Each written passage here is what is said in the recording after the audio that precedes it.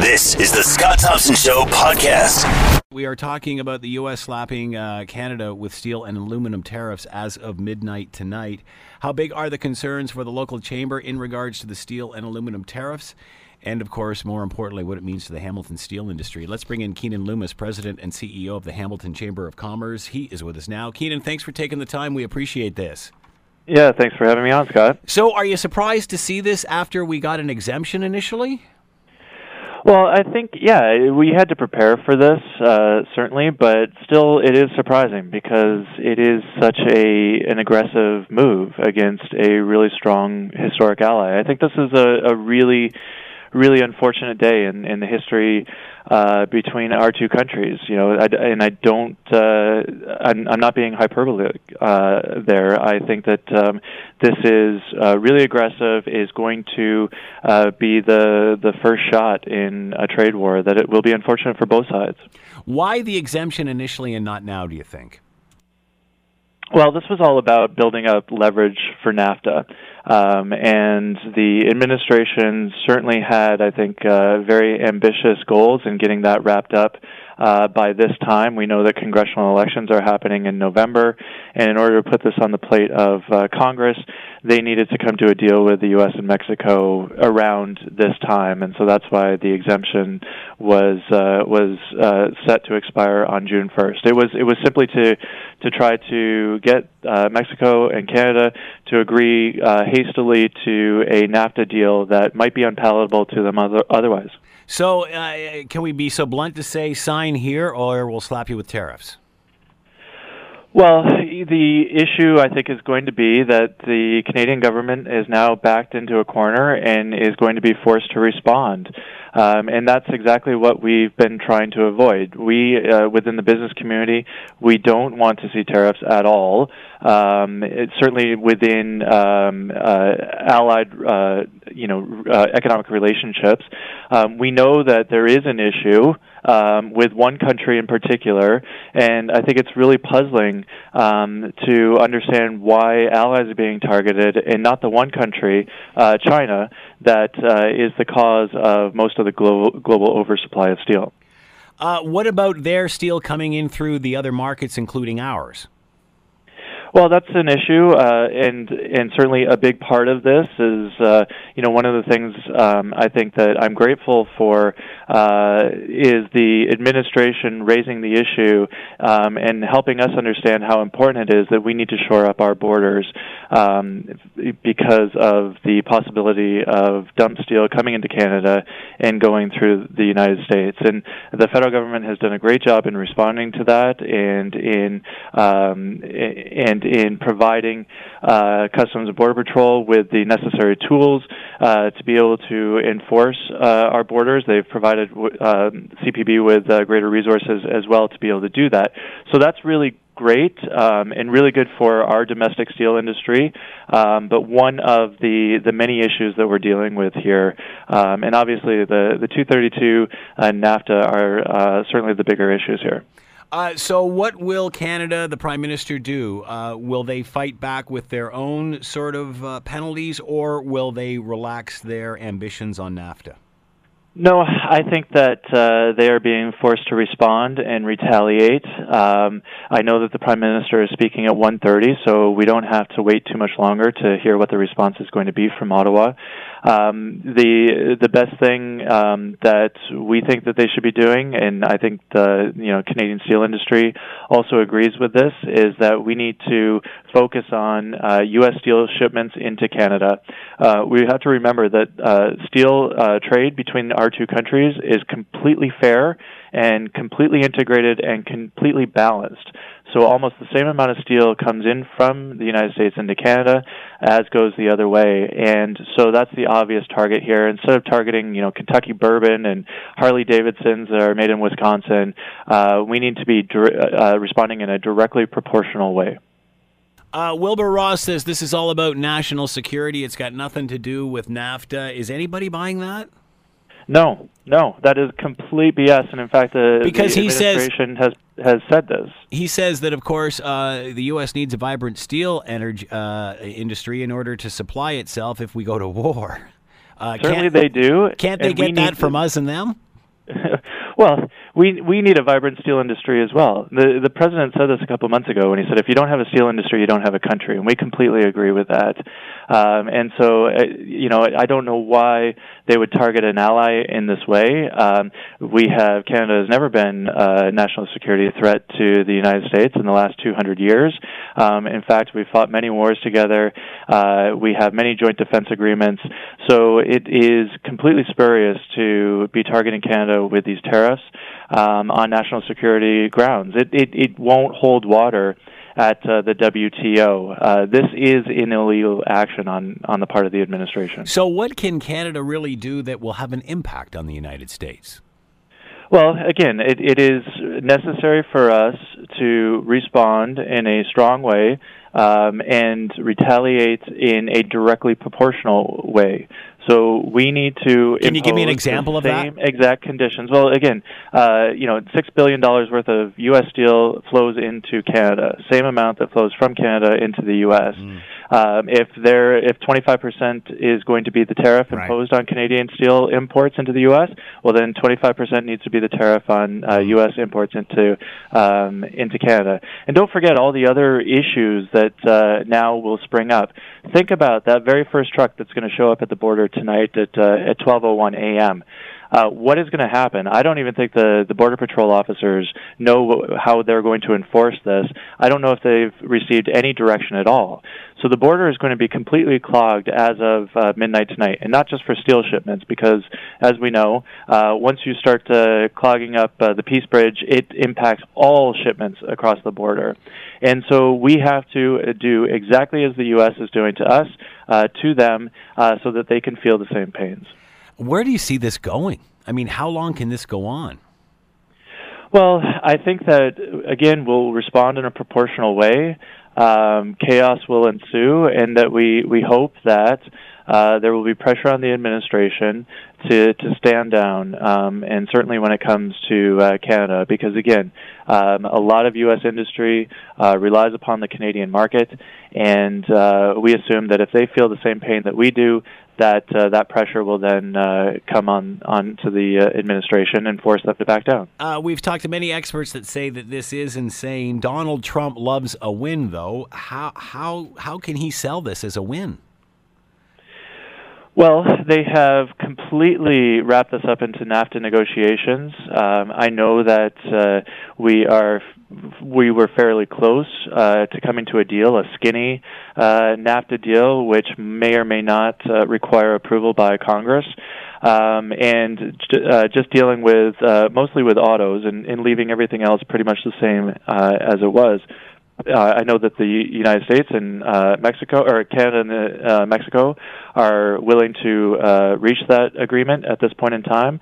And I think that the U.S. just needs to understand that that's what we can accomplish at this time. We need to do it, take it as a victory, and go on trading as three nations. Over and above how this will affect Canadian steel industry, the Canadian steel industry, how will this affect consumers? How long before we start to see this?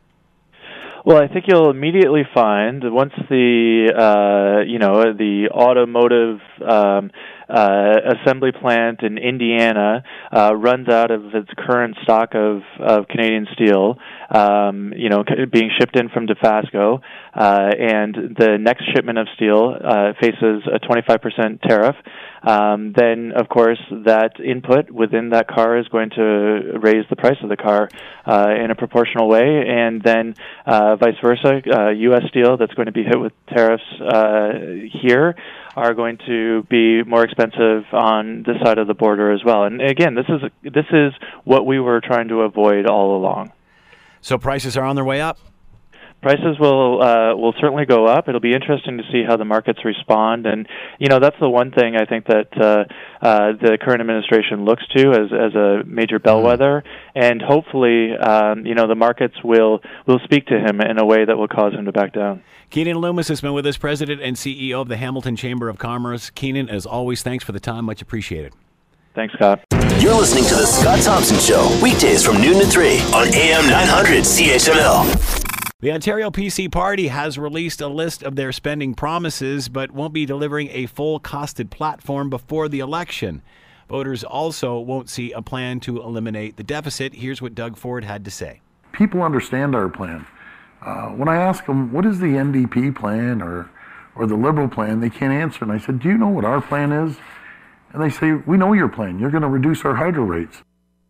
All right, let's bring in Michael Taube, Troy Media syndicated columnist, contributor to the Washington Times, and with us now. Michael, thanks for the time. Much appreciated. My pleasure, Scott. So that was a great clip we just played of Doug Ford, but I think the one thing he's leaving out is how. How is he going to do all this? So considering Patrick Brown's People's Guarantee, should the PCs have put forth a costing platform of some sort? Well, there's a number of factors you have to keep in mind. Number one, Patrick Brown, when he was PC leader, had more time to actually create a massive plan, which was the People's Guarantee. That plan no longer exists, and in fact, I don't even really know if there's much to talk about any longer. It's now been obviously superseded by Doug Ford's The People's Plan. But how much different were these two plans? I mean, we're still talking about the same political party here. Yeah, I mean, there's obviously some differences here and there. I mean, naturally, there's no costed-out platform for, say, a carbon tax because the Ontario PC party has moved away from that. So that factor doesn't have to be actually any part of the plan any longer either. And obviously, some of the new things that Doug Ford has suggested have been added in. Naturally, people have come back and said, well, he claimed that, that no healthcare worker in Ontario, and virtually no worker at all, is going to be fired. So how is that exactly going to happen based on his plan? And the fact is, it's true, is number one, it's not listed there. I don't even know if they necessarily have the numbers in place. But that's also partially because, and this is where my second point works into it, we don't exactly know what the deficit is currently at in this province. And that's a big issue. Why doesn't Ford say that then? Why doesn't he use that as an excuse? Hey, I'd love to provide you with a costed platform, but it's not going to be accurate because there's different accounting going on within the Liberals. Why doesn't he use this instead of making excuses? Well, in fairness, that's something you have to ask him, but I think it's actually a very obvious point, and I think it's something, certainly for the next few days, I mean, we only have a week left in the campaign, that he'll probably use, Scott. Do you think that's obvious to voters, though? That what? That his accounting might be different than, the Liberals' accounting might be different than anybody else. Therefore, how do we come up with a plan when once we get in there, it's all different anyway? Do you think the average voter knows that? Well, they're going to. I mean, over time, and I think that now some pundits are starting to move in that direction. I'm sure the Ontario PCs will as well, Scott, and that's mainly because the financial auditor is producing different numbers in terms of where the Ontario economy stands and what the deficit is at versus the current Liberal government. With that in play, yes, I think there are enough question marks that are out there that if, say, Doug Ford's plan for the people had actually had a fully costed out plan to the penny in terms of things, and they had come into office and found that the deficit was even worse than what had been suggesting now, well, all those numbers and all those pages are meaningless because then you'd have to recost the entire plan again because it would have to then factor with the numbers as they currently stand. Is that any reason for not doing it? Why not just base your plan on the AG's numbers? Because, if they're wrong, I don't think it makes a lot of sense. I think you should try to do it as accurately as you possibly can. And if that's the case, I don't actually have a problem with half a pie, which is basically what this plan is right now. At least we have some numbers that are out there in terms of what he will spend on things like transit, how he will be able to cut people's taxes and reduce the size of government. At least you have some basic facts and figures. You can go there, point to it, and there's billions of dollars covered one way or the other. I would much rather have that than what we had before, which was nothing, and just continual comments from the Ontario PCs that something is coming, a plan is coming, a plan is coming. At least there's now something here where Doug Ford can sort of tangibly look at numbers and say, this is what we've said, here's our plan, this is what we plan to do, and the rest of it, as I'm saying, will be covered later once they get into government, and then they can actually figure out what needs to be done based on either whether the Liberal government's numbers are accurate about the deficit, which I don't think they are, the financial auditor's numbers are accurate, which is probably closer to the truth, and then you can actually start sort of seizing it up, putting everything together and ensuring that the promises you've made, both on the plus side and the negative side in terms of taxpayer dollars, fit into a model that actually will work for Ontario. So while some people are saying, well, there's this sort of walking on water or walking a very thin rope on things, and why are they doing this? I think there actually is a rational point to it. Could they have made up a fully costed plan with just magic numbers coming out of the sky? Absolutely. It's not like any other party hasn't done that before. But don't you want it to be accurate? Don't you want it to actually match what the Ontario economy is going through right now? Hence, Doug Ford, who hasn't really been on the job that long, has basically decided with his senior advisors that we're going to wait on that final part. While this may bother some of the voters, it may bother some of the media, it may bother other people, I think it's still a more realistic way of looking at things, especially before the writ was dropped. The current provincial government was fighting with the auditor in terms of where things really stood in the province of Ontario, at least in terms of our economy. But he isn't really I'm okay with it. He hasn't really made that point up until now. He's never said that. He's never really said, what's the sense of me giving you a plan if once we get in there the books are completely different anyway. That being said, the opposition is promoting the narrative that this guy is going to cut the hell out of everything and he's going to save all this money, and we don't know where these cuts are coming from or where this money is coming from. Don't the voters need to have some sort of baseline to, if the numbers are here, we'll go there. If the numbers are here, we'll go there. Well, with respect, there now is a plan. So there is something there. So if first people are complaining that there's no plan, now they're complaining that there's numbers out there, but it's not perfectly intertwined with other things. I mean, you can't have exactly what you want. If you want your cake, and you can't have your cake and eat it too if you don't actually sort of wait for the serving to be put in front of you. At least there is something there. So this whole commentary, some of which by the way, was justified, that the Ontario PCs did not have a plan is no longer, in my opinion, factual, because there is something there, and it's on the website. In terms of what the Ontario voters want or expect, sure, I'm sure they would love to have a fully costed out plan that, as I said, any political party, not just the Ontario PCs, any party, could just make up. You can take numbers out of the sky. It's very easy to create things, and then have something there, get into government, and then say, well, you know what, we've looked at the books, and things don't necessarily add up. I'm afraid we're going to have to go back, sharpen our pencils, and do it all over again. Why not have a plan and qualify it with that statement, though, just to head this off at the pass? I mean, let's be honest here, Michael. The PCs, when this all started, everyone thought they had it in the bag. They continually make life difficult for themselves. Why do they do this? Yeah, no, and I'm not disputing that certain things they have made life very difficult for themselves. I mean, you don't have to tell any conservative in the province, including me, about that. We understand it. Even if we like the Ontario PC plan, even if we think that Doug Ford has been doing a good job up until now, and even if we're going to vote for this party, either during the advance polls, which ended yesterday, or on June 7th, we're certainly not going to sit here and say that this campaign has gone perfectly. Although, in fairness, I don't think any of the three major parties have, quite frankly, gone all that perfectly. I think there have been a lot of mistakes made by everyone, and it has not been one of the most pristine, shall we say, election campaigns held in recent years. And again, not to be critical here, Michael. Well, yeah, I will be critical. We expected that from the other parties. We didn't expect this from the PCs, especially after they've taken this thing off the rails the last couple of elections due to their own fault and nobody else's. So, there's PCs out there that are very upset with what the hell's going on with this party. That being said, why don't they roll out the cabinet? Why don't they roll out the experience? Why don't they roll out the people who are going to be behind this guy?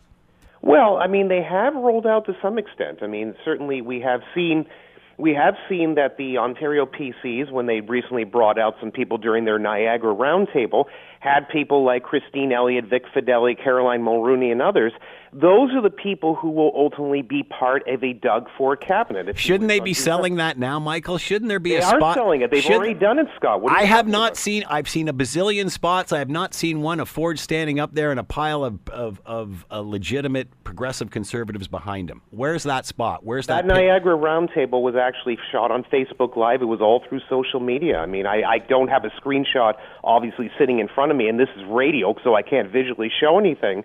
But people can look it up. It was there. I saw it. Why aren't they putting that on mainstream TV? Why are they not backing this guy up with the party that's so strong behind him? Well, look, you can look at it that way, or you can say that at least, if nothing else, Doug Ford presented for one example, for a few hours, some people who would be part of his cabinet versus, say, Andrea Horwath, who just said a couple days ago, when asked, well, who's going to make up your cabinet, she basically said that all options are on the table. Perfect. So this is a great opportunity for Ford to roll out his. Why is he not doing it? Well, look, unfortunately, and I'm not trying to skirt around it, I'm not part of his team. I don't know why they're doing certain things and not doing others. I can't really answer that. All I can do as a as a political analyst, a commentator, pundit, whatever you wish to call me, I can only look at issues, I can only discuss things that make sense to me or I disagree with, and make suggestions on how they could be better. I mean, in terms of what they choose to do, that's ultimately their own doing, which is perfectly fine because that's how political parties are supposed to operate during election campaigns. You have your group of insiders, you have your campaign team full of intelligent, thoughtful people, and they build the platform. I mean, people on the outside, media analysts or columnists, reporters, pundits like me, etc., we just offer suggestions and other ways to do things. So in terms of why they're not doing it, you have to ask them directly. In terms of why they didn't say what I've been saying, that the deficit in Ontario has not been crystal clear, ergo when we release our plan, we're not going to necessarily cost everything out to the penny or to the nickel as we now currently have in this country, I don't know. That's really up to them as to why they haven't said it. My guess, though, is that they'll start saying it from here in. As a conservative, you can't be happy where the campaign is right now. Well, no. I would rather not be neck and neck with the NDP. I think that's actually pretty clear. I don't think any conservative would necessarily be happy with that. I think this election is exceedingly close. Do you think this is down to seat impact to decide it, and that's the one advantage that the PCs have. Do you think this is about a great performance for the NDP or a poor performance for the PCs? Neither. I think actually basically it's just a lot of people against Premier Kathleen Wynne and the Ontario Liberals, and they're just moving all over the place. Yes, I think they would have preferred, obviously, that the Ontario PCs had run a crystal clean campaign, which had been spotless, spot on with everything, learning from the mistakes in the past, especially the 2011 and 2014 provincial elections, both of which we made, unfortunately, a lot of blunders, with no disrespect to Tim Hudak, who I like as a person, respect overall, but there were just a lot of bad mistakes that were made during those campaigns. I think that, unfortunately, there are certain pitfalls that this party steps into, and sadly enough, they've been sort of stuck with, I guess, a strategy right now that, yes, emphatically combines conservative ideals and populist rhetoric, and has been successful up until, say, just a few weeks ago. But unfortunately, due to problems that have occurred either in the previous administration through Patrick Brown or issues that have happened on the campaign trail, it has obviously pushed the party back. There are now a lot of Ontarians who are not sure which way they want to go, and there are a lot of progressives who are now shifting away, it appears, from Kathleen Wynne and the Liberals, and are firmly planting themselves with Andrea Horwath and the NDP. Of course, I'm not pleased by that. The thought of an NDP government next week frustrates me to no end.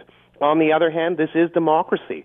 If people choose to go that route, God help them, but that's what we're going to do in Ontario. So the Ontario PCs have 7 days, which, believe it or not, is a lot of time in politics, to ensure that whatever people are still sitting on the fence, and some polls are showing it's anywhere from about a third or more, to just basically convince them that, look, we now have a basic plan where you can actually point out numbers and show what we're going to do. Once the deficit has been actually confirmed, we're going to finish up the puzzle, and then from there, Ontario will be run successfully. We have a campaign team in front of us, as I said before, and we have lots of people who are knowledgeable, talented, intelligent, and will do an excellent job in cabinet, unlike, say, concerns about what the NDP could actually put forward if they form a government, and God knows what would be in their cabinet. And that Doug Ford, aside from all the criticism, has done the best he can, is still getting sizable crowds all throughout the province, and has been widely accepted by a lot of people as someone who combines conservative ideas and populist rhetoric successfully. If that message is going to hold, they will be successful next week. What are we going to see this week? What are we going to see in the lead-up, the run-up to this election? Well, I mean, now is really the time when everything sort of goes out to ensure that your base of support is all in a line. In other words, all your ducks are in a row, to ensure that they have the different mechanisms in place that all political parties employ to get the vote out, so to speak, because every single vote really is going to count, it appears, in this election. And I think as well, the Ontario PCs have to ensure that nothing else creeps up and basically sort of catches them at the very, very end. Because one more disaster, I would say, for either the Ontario PCs or even the Ontario NDP could do that party in if this large number of undecideds is accurate. And that's what, a lot of these polling companies, for better or for worse, seem to be suggesting. So now the message basically has to be firm and strong for the next week because the debates are over. Most of, shall we say, the shenanigans that we've seen for a bit are primarily over. You just have to make sure that everything is clean for the next few days. Get out your vote. Make sure all your volunteers and people are ready to do whatever they have to do for the next little while. Doug Ford will continue on his campaign bus and will meet with other people, for example, much the same way that Andrea Horwath and Kathleen Wynne will do the same thing. And from there, the people will make that decision. I still think there are a lot of people out there, Scott, who have not fully made up their minds. Now, that unfortunately doesn't hold very well in terms of the nature of today's politics, and it means that people are very concerned by what they see. It also means that ideological rigidity is not necessarily affecting votes or is causing any sort of sea change or shift in this provincial election, because a lot of people seem to be strategically voting, which is, I think, a huge mistake, but it's not illegal and it's not uncommon in elections. And for that reason, they have to sort of ensure that in the last few days, this being the PCs, that the Ontario NDP, who are really the other part of this two-horse race, I think we can safely say the Ontario Liberals are going to lose by some measure next week on June 7th. They have to ensure that the Ontario NDP's support base stays exactly where it is. The Ontario PCs have to fight as much as they possibly can to get to that magic number of about 40% in terms of total support, which would just make life a little safer. Or, if nothing else, they lose the popular vote to the NDP by margin of error, which is 2 to 3%. But because they have these pockets of support all throughout the province, they will be able to at least get together and create a small majority over the next week. That is all they can do, but they just have to keep fighting, working hard, and basically not have much sleep or much of a life over the next few days to ensure that Ontario on June 7th has a Doug Ford government in place. Only got about 30 seconds left here, Michael. Is this going to get really dirty in the last few days? Well, it's been pretty dirty already, so yes, I think that will continue.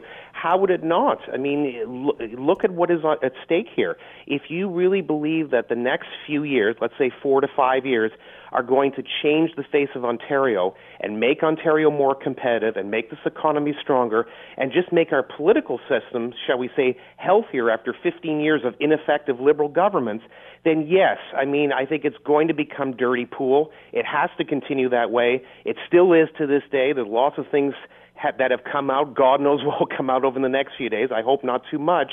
And from there, I mean, people are going to look back and say, was this an awful election? It was a tough one for sure, but I think it had to be fought this way because once you've had a government in for so long, much like the Ontario Liberals, you just knew it was going to be dirty in the sense that someone else had to fight as much as they can, tooth and nail, to get into power. And whoever it is, be it the PCs or NDP, they'll be able to look themselves in the mirror the next day, but they'll know that it was a very difficult battle with a lot of blood on the floor. Michael Taube has been with us, Troy Media syndicated columnist and Washington Times contributor. Michael, as always, thank you for the time. Much appreciated. My pleasure, Scott. Take care. You're listening to The Scott Thompson Show, weekdays from noon to 3 on AM 900 CHML. According to documents that were obtained by Global News from the now-defunct Ontario Power Authority, billions of dollars in unnecessary spending could have been avoided if the government simply listened to the experts, many of them their own. The headline is $1 billion Mistake, Ontario Liberals Hijack Plans for Sustainable Green Economy. The authors of this are Brian Hill and Carolyn Jarvis, Global News. And Brian Hill is with us now. Brian, thanks for taking the time. We appreciate this. My pleasure. Thanks for having me. Have your eyes readjusted and refocused after going through 4,000 pages of this stuff? It was quite the task, I tell you. Good for you, though, and some fabulous reporting here. I've always said that the Liberal Party has exploited Ontarians' sensitivity to the environment, fear-mongering, or in this case, certainly not giving them all the cost details of the plan. I believe they used these green sensitivities to suck money out of the taxpayer. Is that an accurate or inaccurate statement? I'm not sure that the documents that we've got necessarily say that, but what they do say is that less money could have been spent if advice had been followed. So, like you said, a lot of people can debate the merits of whether or not Ontario should have got off of coal-fired electricity. That was one of the main goals of that. How we go about doing that, and I think that's really what this is. So what we got is a case where the experts, the government's own experts from the Ontario Power Authority, were helping to design and launch the Green Energy Act. We're saying, look, we need to do this slowly, we need to be cautious, we need to price solar, particularly solar, cautiously so that we don't unduly burden ratepayers. Really just saying we want this industry to grow at a trickle. And what we ended up getting was the floodgates opened wide. And that's, according to these documents at least, largely due to the fact that the government did not listen to the advice of its own experts. So here's the first question. Why? Why would they not listen to experts, including their own? Like, this is total short-term gain. And you do see that. So we spoke with Jim McDougall, who was the lead engineer responsible for designing the now infamous FIT and microfit programs. These are the plans that saw these long-term energy contracts awarded to wind, solar, hydroelectric companies. Solar has been the most controversial of these because it was awarded the highest price. And really, the answer as to why, I think that's been out there for a long time. The government has always said, well, we needed to do this because we had to reinvest in a failed electricity grid. We also needed to get off coal. Why they chose not to listen to the advice to go more slowly, I think that is more nuanced, essentially saying they preferred, the government preferred to maintain stability for investors, to maintain prices over a longer period of time, so that they could create this green economy. Ultimately, though, according to Jim McDougall and these documents, that's what actually undermined the Green Energy Act in the first place, is that it was too much, too quick, because they didn't have any safeguards in place to prevent a flood of these applications hitting the market. So they were more concerned about industry costs than they were the taxpayer or ratepayer. Yeah, and we've spoken to Brady Yauk. He's an economist with the Consumer Policy Institute. He also, at our request, reviewed these documents independently, and that's one of the biggest takeaways for him, was that all the people that were there to safeguard this, to prevent this, to look out for the interests of ratepayers, who were warning, saying we need to do this slowly, they were ignored. At least that's what these documents suggest, and that's what Jim McDougall has said as well, that a lot of these decisions were being made out of the minister's office, as opposed to relying upon sound, economically based, prudent advice. So they were given this information, they just chose to ignore it. Again, what was the end game here? Did they just, and again, Kathleen Wynne said she made a mistake. They've rushed this, they did it too fast, they've made the price unbearable for a lot of people. That being said, they didn't correct the mistake, they just punted the payments farther down the road.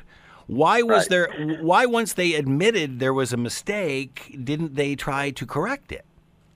Well, I ultimately, this is an interesting point. So one of the details that we've learned in this document is that there was this internal struggle between the Ontario Power Authority, tasked with designing the program, and then the government, the Ministry of Energy. Admittedly, as Brady Yauk says, the OPA got caught with its pants down when they were designing this. There were unforeseen consequences. We had these things called aggregators, where people were quote-unquote gaming the system, taking advantage of loopholes in the rules.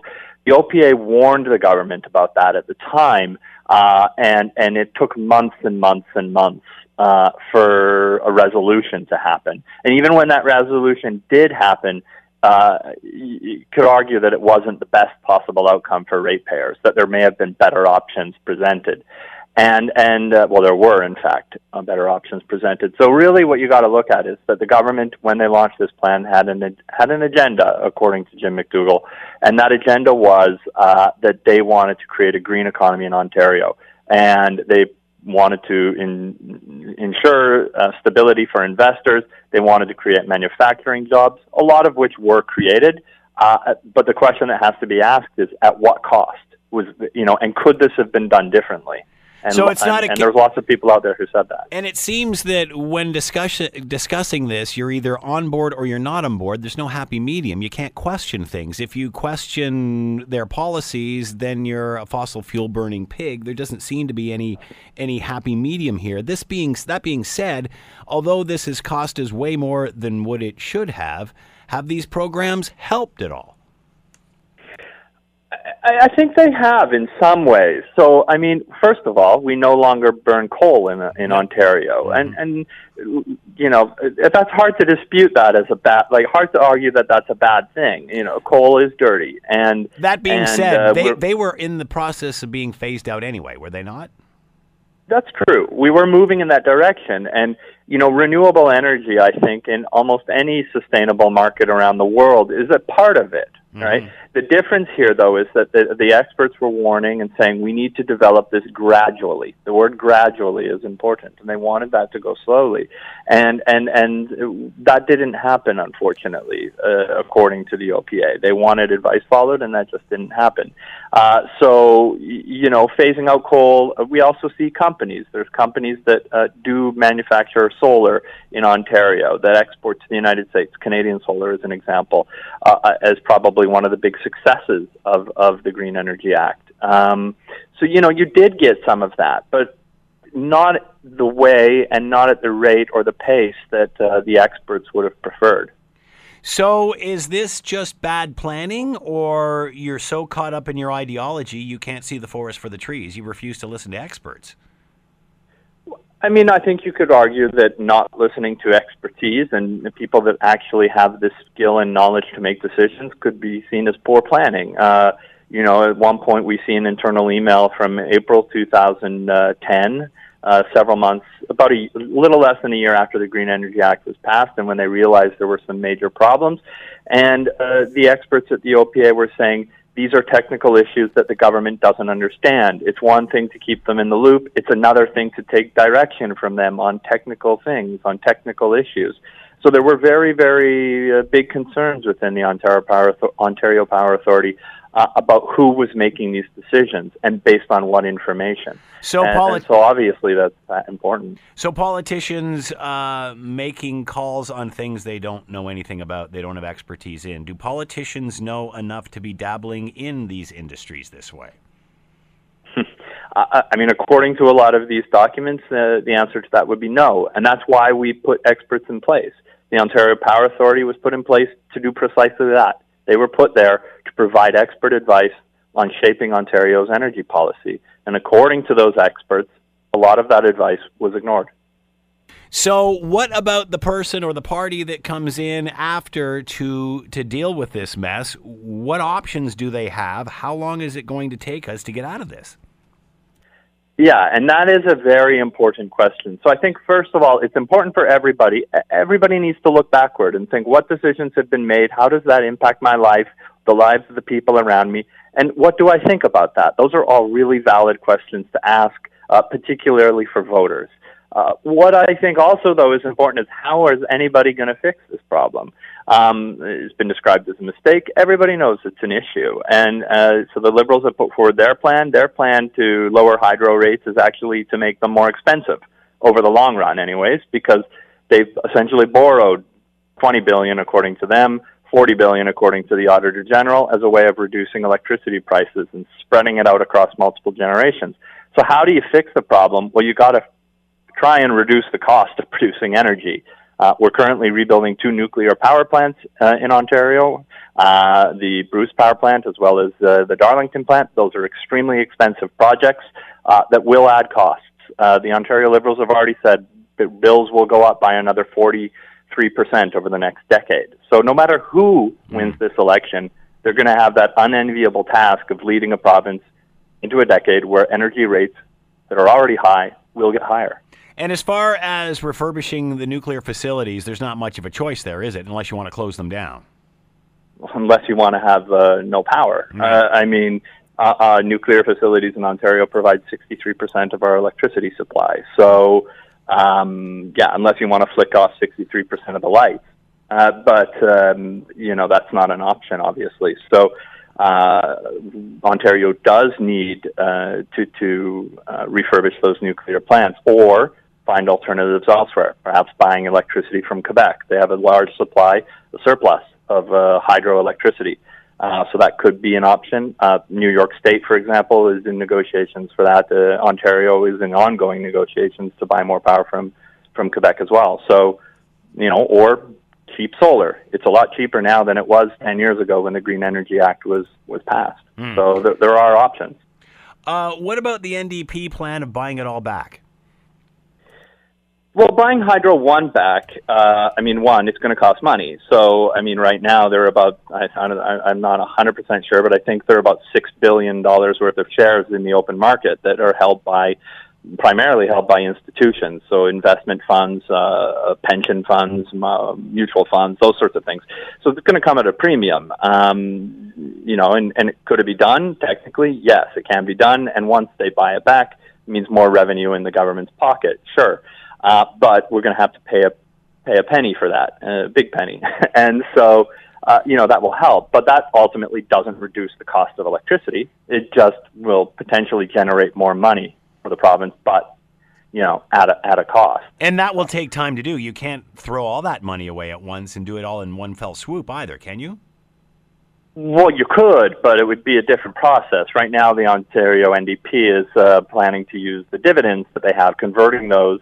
So they get money for the shares that they do own and converting those into shares. So basically buying it a bit at a time. If the government wanted to buy it all back at one go, they'd have to make an offer, right? They'd have to offer shareholders, say, here's our offer, take it, or, and that's how that would go, like any other sort of agreement like that. Possible, but that's not what the NDP is proposing. So under their plan, they're saying it could take 10 years. Other experts are saying it could take much longer. So we'd have to have an NDP government for 10 years for this to happen. Maybe 20. Is the NDP plan better costed than the Liberal plan? Well, the Liberal plan is already... Sorry? Will it end up costing Ontarians more under NDP or less? It's hard to say. The Liberal plan is already in play, right? So the Liberals have said a lot of these things have already come into play. Like, so back in 2016, when sort of this hydro crisis had reached a fever pitch, we had Kathleen Wynne prorogue the provincial legislature after a surprising defeat in a long-time Liberal riding in the GTA. Come back, announces a reduction in the in the provincial portion of the HST.